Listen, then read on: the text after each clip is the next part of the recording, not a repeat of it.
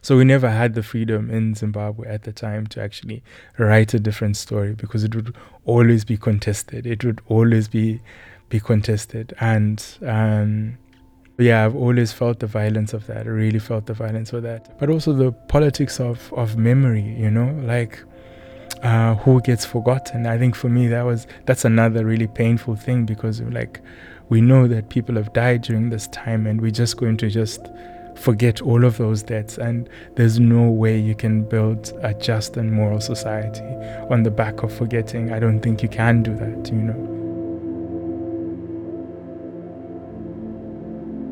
From the Institute for Creative Arts at the University of Cape Town, you're listening to the bonus episode of Season 1 of the ICA podcast. And in this final episode of the season, we have something quite different for you. Previous interviews have focused on artists and curators, but today's episode is the profile of a writer, the Harare-born, Cape Town-based writer Bongani Kona. Kona was shortlisted for the Kane Prize for African Writing in 2016, and his essays and short stories have appeared in a host of publications and anthologies, like the Johannesburg Review of Books, Safe House, The Baffler, also on BBC Radio 4, and in the Pan-African publication Chimurenga, where he's a contributing editor. The memories of violence that live in the body, and how do you unlearn those? I recognize the importance of it, because living disconnected from the body is it's definitely not a good thing. But I actually don't know what the pathway to healing that is. I have no idea. It's I don't know. Maybe that will only be possible once we live in a free country, or get to know freedom. I'm not sure.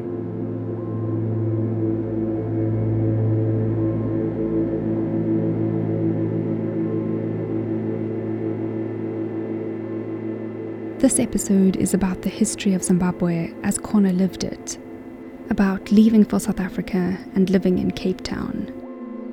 But what got us onto these themes of home and belonging was a walk through Cape Town's public park, the company's garden, to visit a war memorial, which was the site of a public performance that Kona saw by chance 10 years ago. Overcast sky, is a bit chilly but not too cold, and winter in Cape Town, right? That's where we are. That's the scene. I think one of the reasons why I like Company Gardens, for one, is that it's a public space, and we don't have many of those actually, like public spaces which everybody can access. But more than that, I think the history of Cape Town for me is tied with ideas of beauty. Like when I first arrived here, one of the things you hear consistently people say about Cape Town is how beautiful it is.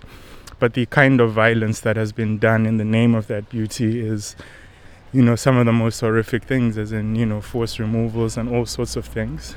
And so this idea that beauty can be shared, I think for me, Company Gardens exemplifies that. There's a possibility of a very different city that I see in Company Gardens. I just love seeing the different kinds of animals, the squirrels, the birds, all of the animals. Like all of us are kind of we're either going or coming, but also like in any other spaces in the city that I walk into, I can predict who's going to be sitting there. Like I can almost predict. Here I never have that sense, because anyone can come through the corner, whether it's school pupils or somebody sleeping on the street. There could be a photo shoot, a film thing.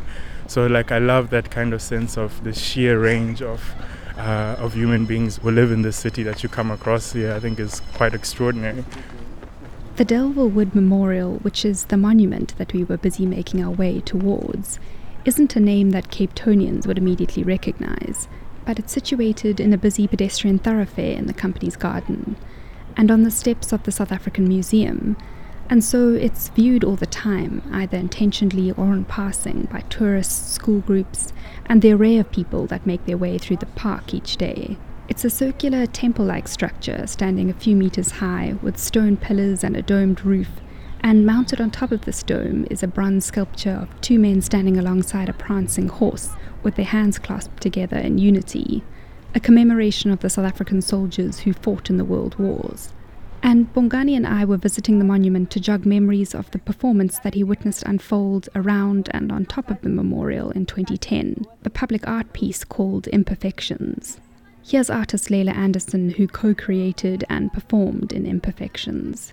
The two figures on top of the monument are meant to represent the English and the Afrikaners working together for the common goal of defeating the common enemy.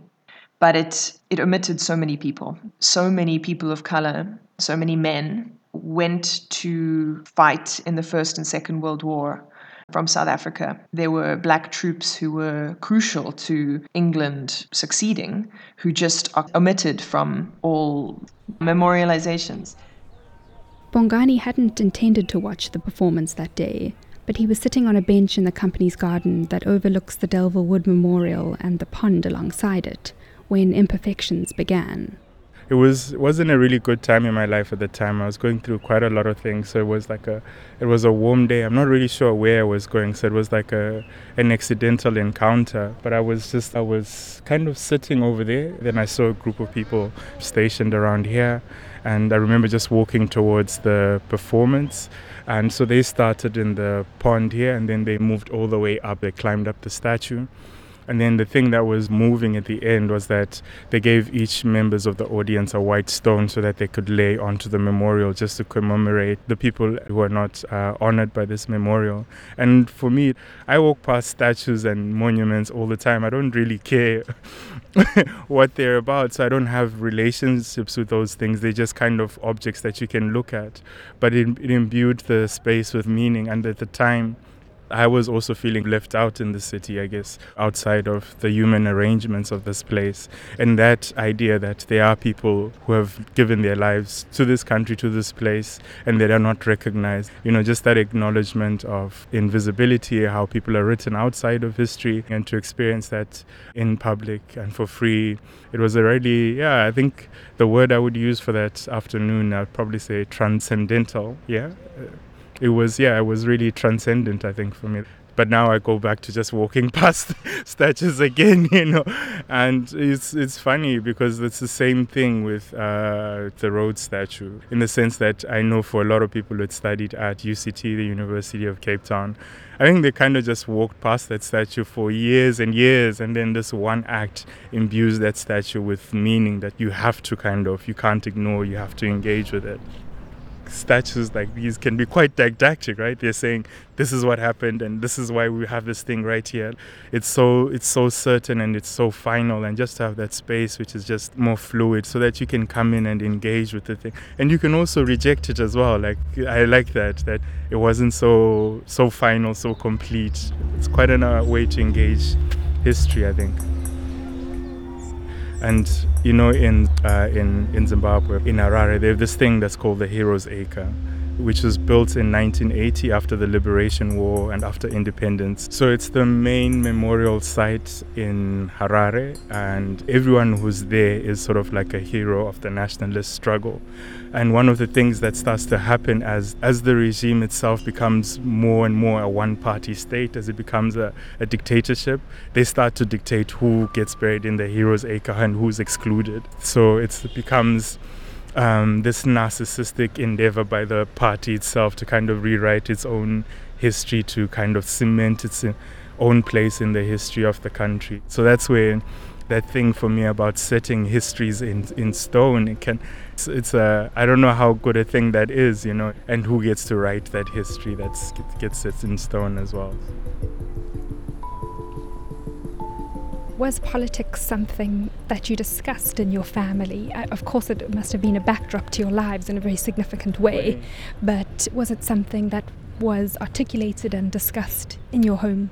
Very much so. I think maybe, so let me backtrack a little bit. A simplified reading of Zimbabwe's history is that in the 1800s or in the late 1800s, when the white settlers come in, there's what's called the first Chimurenga, which is the first struggle for independence. And then from like the late 60s up until independence in 1980 is the second Chimurenga. That is the guerrilla war that ushers in independence. Fought their way to power with Mr. Mugabe, rejoicing at the political triumph that now ends their struggle. And Mr. Mugabe himself has driven the ritual prime ministerial drive through the governor's gates. And so when the farm invasions began, Robert Mugabe had called this period the third Chimurenga, as in kind of saying that we might have gotten independence, but the revolution itself is not yet finished. We need to go this final act to kind of possess the land. A life dedicated to ensuring that Zimbabweans regain ownership of their land as an undisputed matter of social justice. They died in the middle of the third Chimurenga, which we must see to the victorious finish. And if you remember that bit of history, is that it started with war veterans or people who said they were war veterans going and repossessing land. So again, we were in this very charged atmosphere in which rhetoric was flying from all sides. Fighting to ensure that the people of Zimbabwe regain their political and economic birthrights. So it entered our classrooms, it entered our entire lives, it entered our friendships. And yeah, so from that moment on, politics became everything. And I think, I'm not sure how good it is to have to live in an anxiety where politics doesn't have a frontier where it stops, you know. I'm just going to stop our recording because it's getting a bit more... As the overcast skies of the early morning turned to drizzle and then to rain, we abandoned our outdoor walk to head for the recording studio, where we continued talking about the history of Zimbabwe, and where I asked Bongani to read a few excerpts from his writing. But we began with his upbringing. So I was raised in a neighborhood called Hatfield in Harare, Zimbabwe. It was sort of like a lower middle class neighborhood. But as things got tougher and tougher, I think it just plunged, the neighborhood itself. I grew up with my mother's side of the family, so it was my mom, my grandma, and uncle of mine, Uncle Edwin. There was an aunt as well, Aunt Sheila. That arrangement always kind of shifted because there were always either people coming in to stay for university education or for college education or come to school in Harare. So the household used to just expand and shrink over the years that I was there.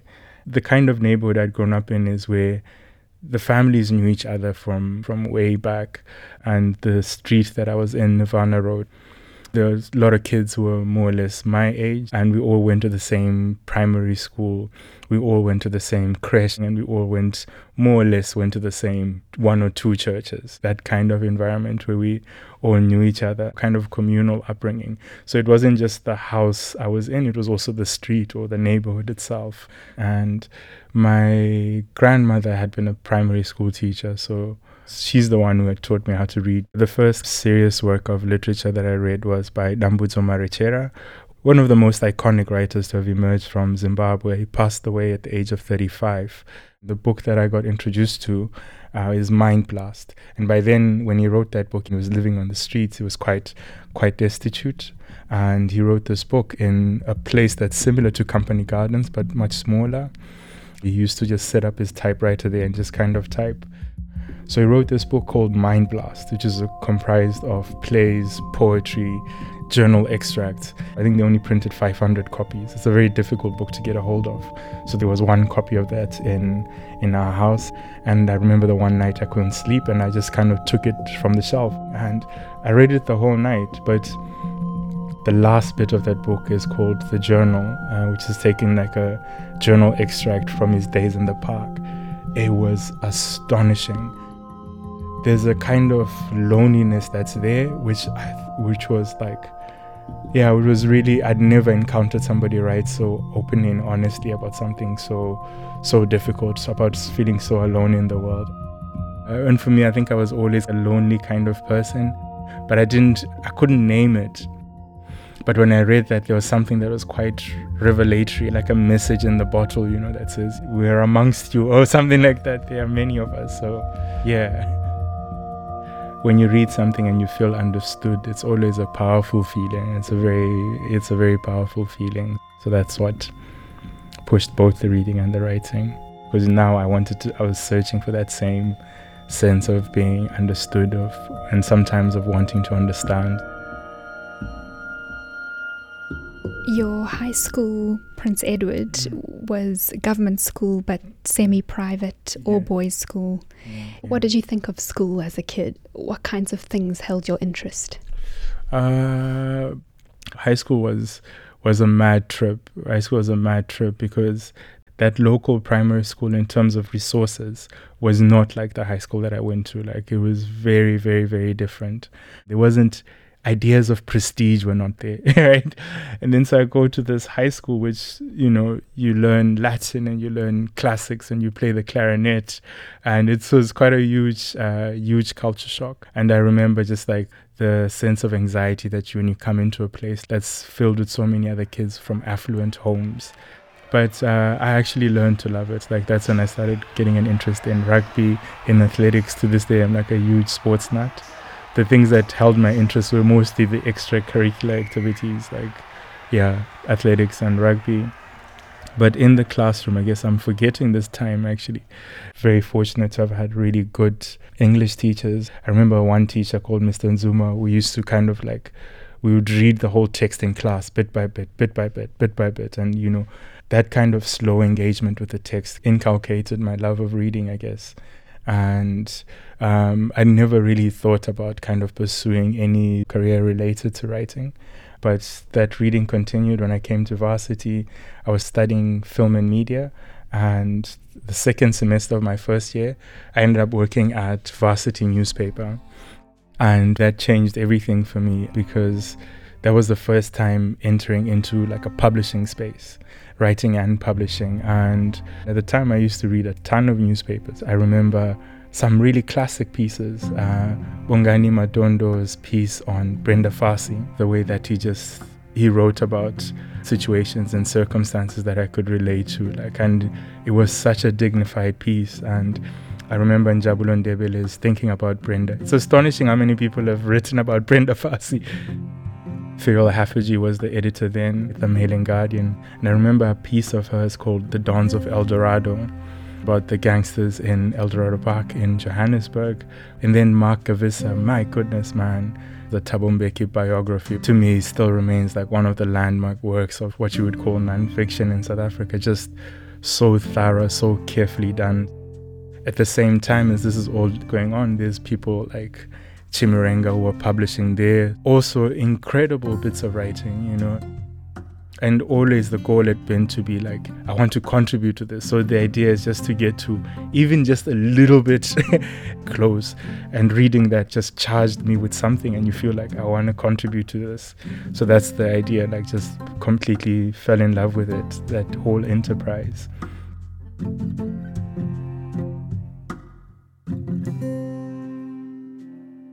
For anybody who's made that trip the first time to South Africa, or at least that come from Zimbabwe, for me, I traveled by bus.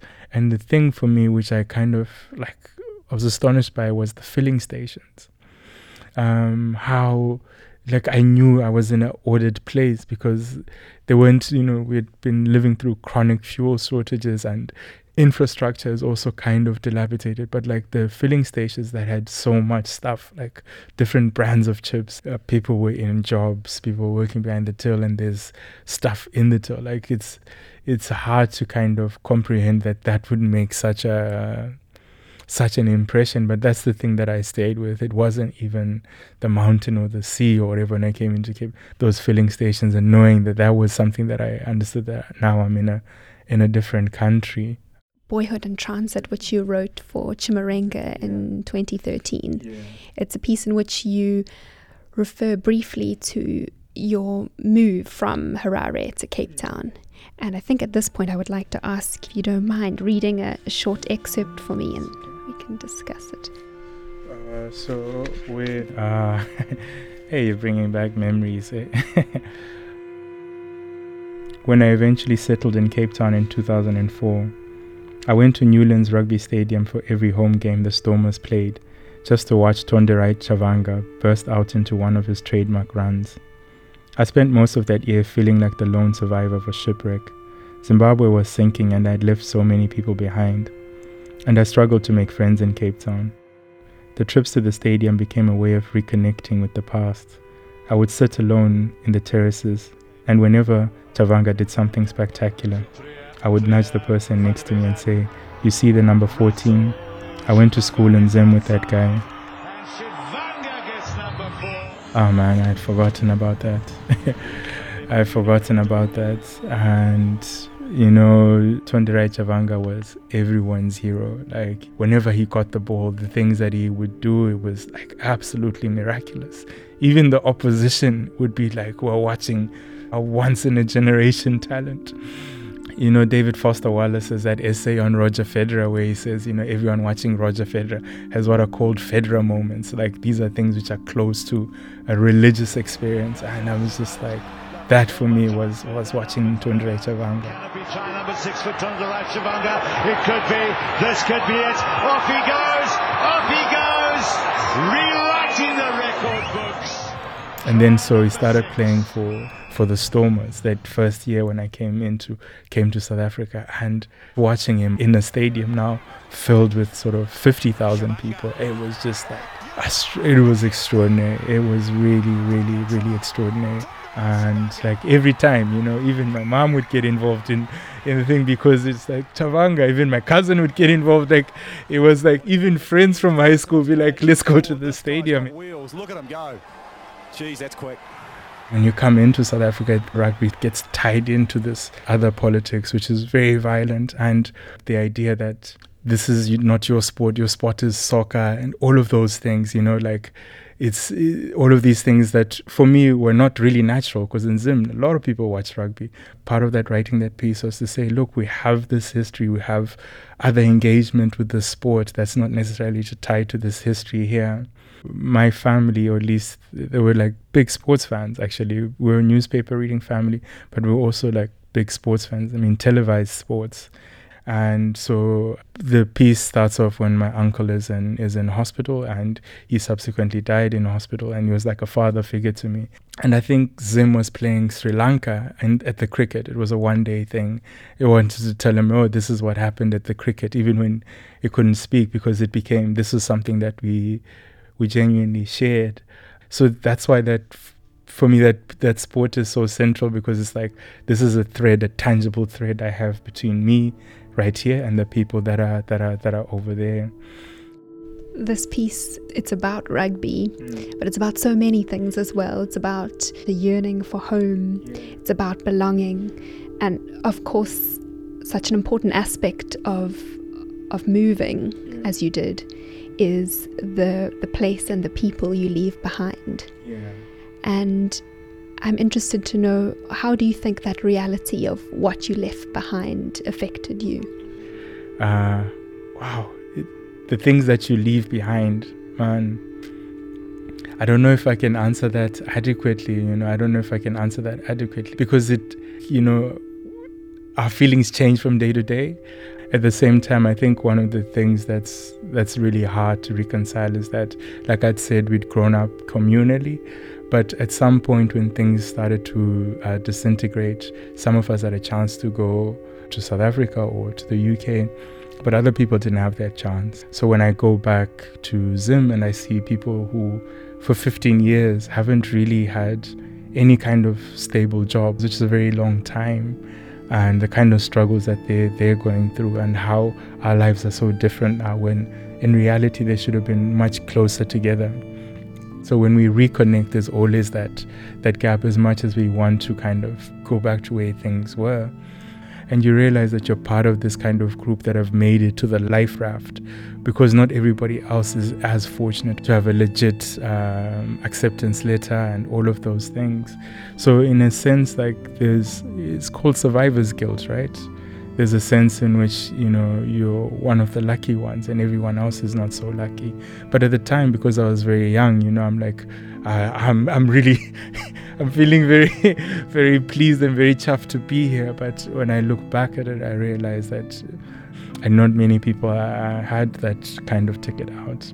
And there's a shame that comes with privilege as well, right? There's a shame that comes with it, because you're unable to kind of unable to hide it or unable to disguise it, and we don't know how to live with that, or I don't know, not many people know how to live with that without shame. I think it's a very difficult thing to kind of do. So then that comes between friendships.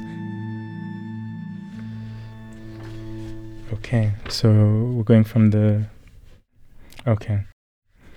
My own story of haunting begins on 14 November at 10:35 a.m. H, a friend and colleague from Harare and a former civil society activist, asked what I thought would happen. We were in his office hunched over a computer screen. Like millions of other Zimbabweans resident outside of the country, we were following live updates of events back home on social media. Tanks and armored vehicles had sealed off roads leading to Parliament and State House, and rumors swirling online said the president and his first lady had been placed under house arrest. Is this the end game, you think? I started to say something, but my voice sounded distant, unfamiliar, as if it belonged to a stranger standing nearby. I looked out the window at the row of plane trees. Next, I had a sensation of whirling, of being knocked off balance, vertigo. In the days that followed, I had this sensation each time I tried to speak. I didn't have a grammar for what I was experiencing. I had been dislocated from the present and possessed with thoughts of the dead. Adonis Musati, 24, zigzagging across the street in Cape Town and asking a construction worker for money to buy a loaf of bread. He died on the pavement, his legs and arms outstretched, after eating half a loaf and taking a few sips of water. The only meal he'd had in a fortnight. Washington King, a Zimbabwean asylum seeker, according to the press, who died in a police cell in Woodstock, a neighborhood I lived in at the time. He hung himself with his tracksuit pants on the cell gate, an hour after his arrest for an attempted house break-in. Who will remember all of these deaths, all of this suffering? My own reaction to this moment caught me by surprise. I had long turned my back on Zimbabwe. I think to survive, to live, one had to. Women forget the pain of childbirth. Joy Hajo writes, all of us forget the moment of impact of painful accidents or incidents in our lives, so we can go on and not be haunted by the memory of shock and pain. When I immigrated to South Africa in 2004 to study for a Bachelor of Arts degree in Cape Town, aged 18 and full of rage, I had felt then the need to forget or be consumed by rage. Outside of my family and a small circle of friends, strangers now, who appear periodically on my Facebook feed, I disavowed any claim Zimbabwe had over me. Sometimes you have to sever a limb to save the body.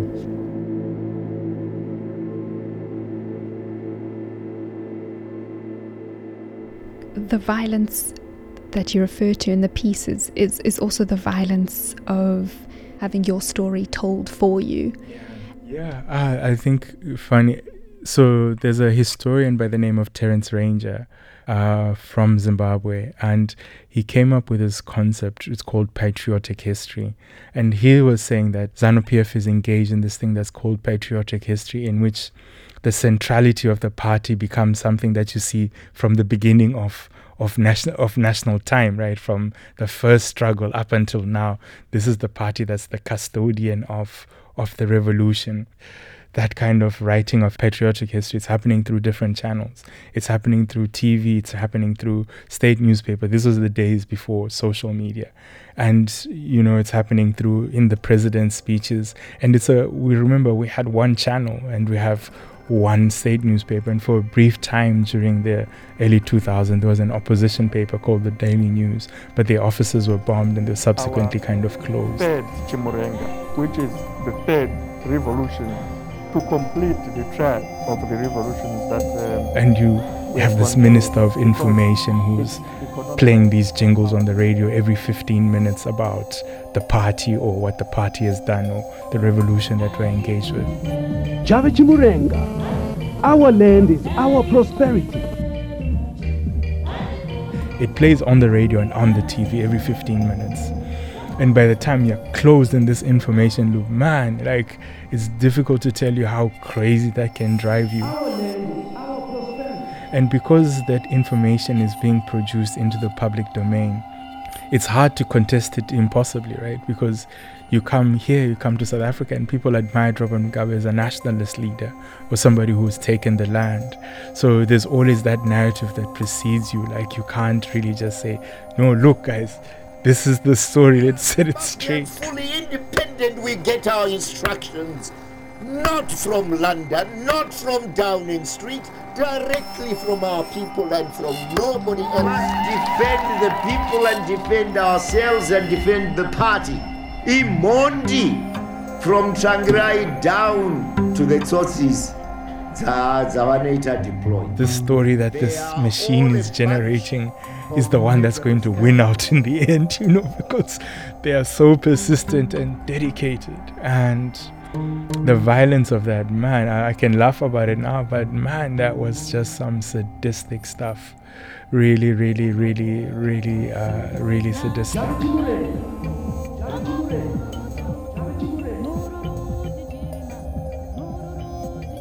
There's a line from an interview that you did with Kwanele Sosibo that speaks very much to what we've been talking about now. You said the regime has been invested in writing the contemporary moment and interpreting people's lives. I felt the extreme violence of that, even as I was growing up as a child, even when the opposition movement for democratic change was coming to the fore in the early 2000s. Everybody who supported the opposition was branded as a sellout. That violence has lived with me for a very long time. The moment I go back to, because I think in writing we're always going back to the same pool of stuff. The moment I go back to is the first elections. Was it 2000 or 2002?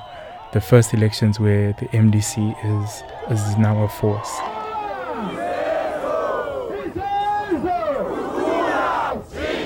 It spreads like a wildfire in the cities. I'm heavily invested in this moment as well. So is all our neighbors. Everyone is heavily invested in this. This is the first time that ZANU-PF has faced a legitimate challenge from a party and the possibility that they'll be unseated. One change because Mugabe's government has betrayed the very revolution that he was leading. It is his government that has amassed wealth to the small ruling elite that have destroyed the economy and the future of this country. And then people go and vote. They go and vote, and we're so sure that MDC is going to win, like so sure. They start counting the votes. Everybody's up. Like, you look into the streets, you see houses, the lights are on, They start counting the votes. MDC is leading. And then at some point there's a reversal, like these ballooned out figures.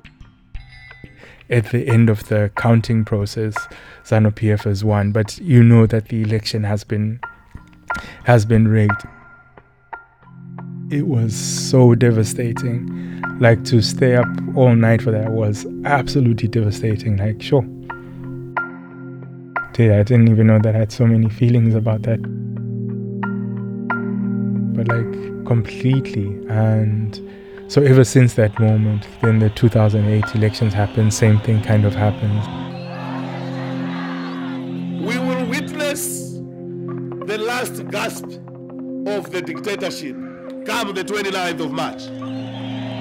But for me, just going back into that was the moment I felt like extreme violence, because an election sometimes like that's so monumental. It's a reflection of the people's will, right? This is a reflection to say, this is what we want a country to go to become. And then that's where dictatorships are cruel, because they say, actually, I see you, but we're going this way. Whether you like it or not, we're going this way. So it can be a bit funny, but it was really, really, really devastating, because things weren't as bad at that time. Things were really bad, but they weren't as bad at that time. And there was a window for a different future. And then that just kind of collapsed. It was a really beautiful time to have been there, just in the lead up to that election, because there was this palpable sense of hope in the air. And I think Violet Bulawayo writes about this in a novel, We Need New Names, that moment of that election at least. And then I remember somebody phoned the state radio, like those morning talk show, and it said, good morning, I'd like to say good morning to my president, Mr. Tsvangirai. And then the phone cut immediately. It's like, yo, you can't say that, you know. The phone cut immediately. Like, nope. And you know, that time. But people are very resilient, you know. People are very resilient. But I can tell you now that nobody at that moment thought that the situation in 10 years' time is going to be like that bad or that drastic. People always said, why don't people revolt, you know? But part of it is that what happens when the perpetrators of violence are also people who are in your community, influential figures in your community. What if the perpetrators of state violence are people like your uncle or people like your brother-in-law? What happens in a situation like that? You sit together at family gatherings or you sit together at communal gatherings and you laugh with each other, but you know what these people are doing up at night are violent things. That is a very complicated thing. I've never been able to kind of tell that story. I've never been able to really articulate it. I remember this one guy used to teach us the, you know, Thai karate, martial arts. But he's high up in the security chain, and he had come to our house one evening. I think they were pretty wasted. And they come and they sat in the lounge. He was friends with an in-law of mine, and they'd come that evening, and his gun fell out of his back pocket in the lounge, and then he kind of picked it up and it said, "No, sorry," and then put it back in its holster and everything like that. And that's that kind of slippage, and we know that this is what's going on, but we can't really talk about it. There's no space, there's no discursive space, there's no language for it.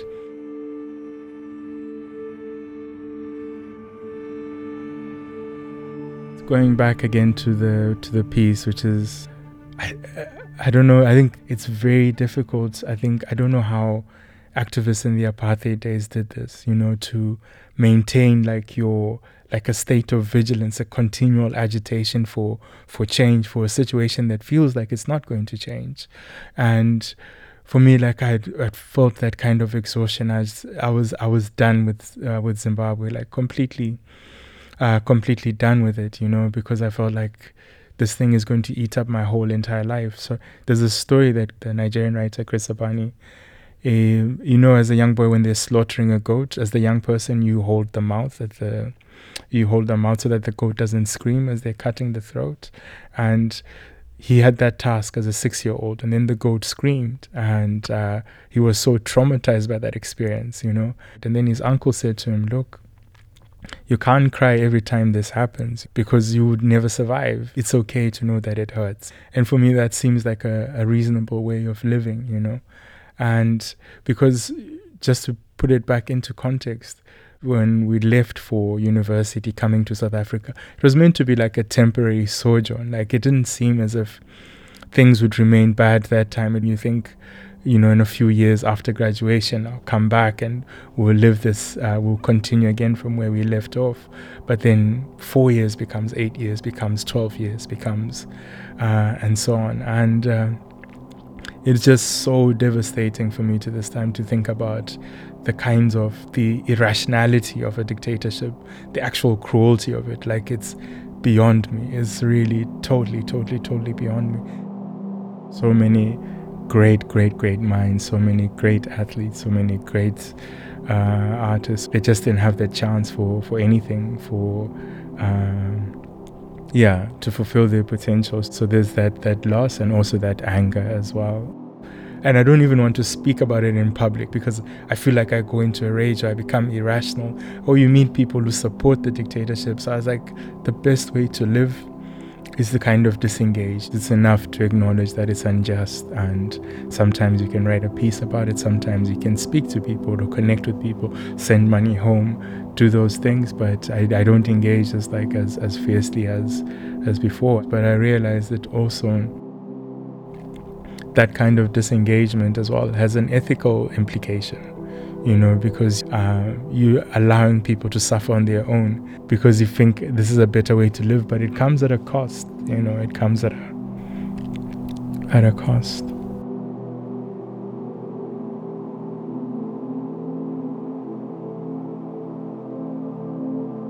Can we talk briefly about Cape Town?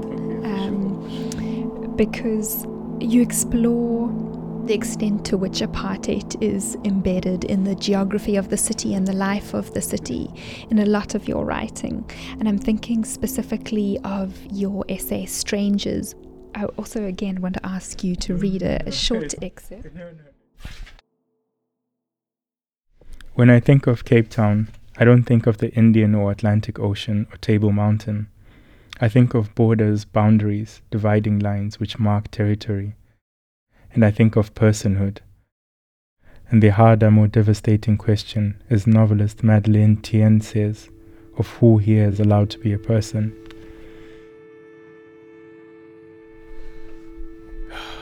Yeah, no, I had to take a deep breath, take a really deep breath, because I think it's so embedded here. It really is so embedded here. Where does one begin when it comes to think about? Sure. I guess one of the things about Cape Town that's always, like, you might think you're having a good time in the company of people or people you've known. It can be whatever setting, but somebody will say something that's small and that can be quite devastating. My idea of Cape Town, I have to speak of it in two phases.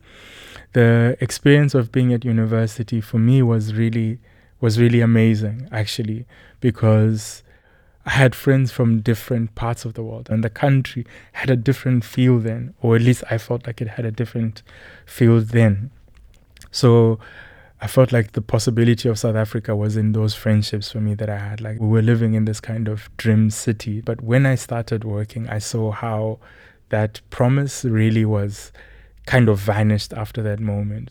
I started working at an advertising agency, and it was like a very divided workspace, and our engagements with each other, man, like, it was so difficult. You're so aware that you're a black person first before you become anything else, An incident that I can remember is that the advertising agency had a bar downstairs, and all of the black guys went to the taxi because none of us had cars. We were being paid peanuts. Why are they so small? We used to ask. But anyway, all of us. So on Friday when the bar opened, we had to leave at a certain time to be at the taxi rank to go to our respective places. And then there was this one person, a colleague. She couldn't find her iPhone, and we had taken the elevator, and she came running down the stairs. And she's like, "Sorry guys, but can I search your pockets and your bags? I can't find my phone." But bear in mind, we're all like 22, 23 at this kind of stage. Right? She searches everything and goes back to the bar, and then you can go. And then on Monday when you come back, she found the phone, but doesn't say anything, right? But it tears away all of those kinds of illusions. And yeah, because of those differences people have grown up with, those like economic differences, which translate to geographic distance, which translates to cultural difference, where you don't see other people. I think that's part of what living in Cape Town is about. Like, you don't see other people. You have this kind of blindness. It's like you have these cities that are living side by side, but the people of one city can't see the people that exist in the other city. So I remember reading this many years ago. It was a book on trauma, and he had said that societies that cannot expand the circle of the we limit their ability to act morally. So whenever you say we, who is included in that?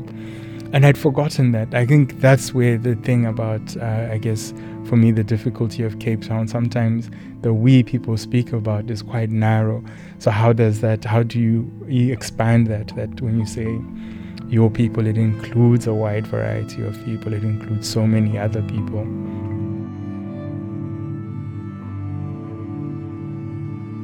The final lines of Buoyed in Transit are spoken by your mother after your uncle has passed away, and she looks over his body and says, "We'll take you home, we'll take you home." Yeah. Does Hatfield still sit in your mind as home? Yeah, I think that particular place will always be home for me, in the sense that I think a country is too big a thing to love. I think it's a too big a thing to call home. But a neighborhood is something else, you know. A neighborhood, somehow it's because I think love needs parameters, right? So I know I'd always feel at home in Hatfield.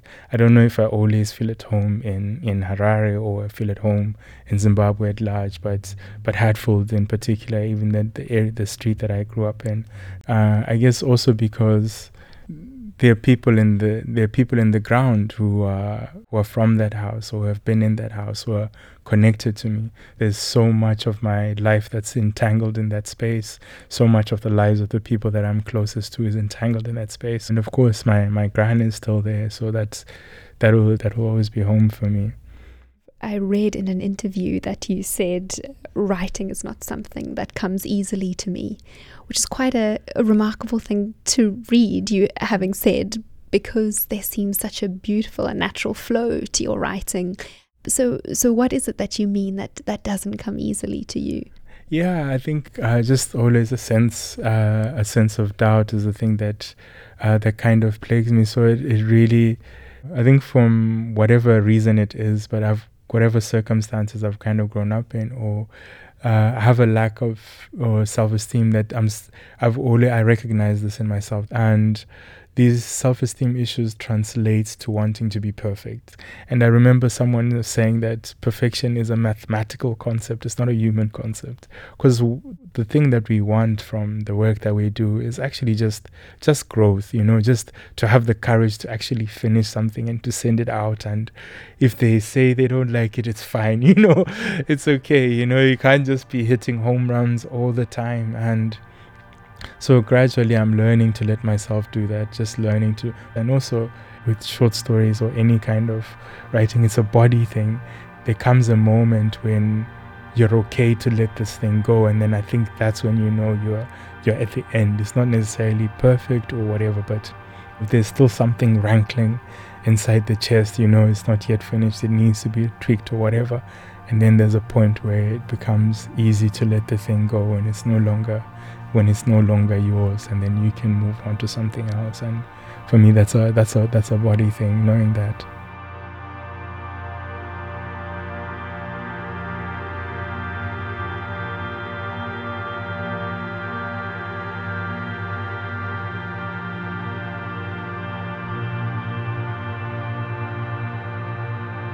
You've been listening to the final installment of Season 1 of the ICA podcast, a production of the Institute for Creative Arts at the University of Cape Town, produced and edited by me, Catherine Bull. Music in this episode features the tracks Further Discovery, Learning from Kids, and Emphatic Solace by Blair Moon. And from Blue Dot Sessions, an accumulation Helma Sprack, Emmett Sprack, Helpfer, Exquisite Motion, Floor VL, Coved, and Pool Beyond Pool. If this is the first episode of the ICA podcast that you're listening to, go back and listen to the 8 other interviews with artists and curators that make up Season 1 of the podcast. And if you've been with us all along and like what you've heard, rate and review the show on Apple Podcasts, or even better, share the series with a friend. We'll be back with more artists and more performances in Season 2 a little later in the year. And until then, keep safe, and thanks so much for listening.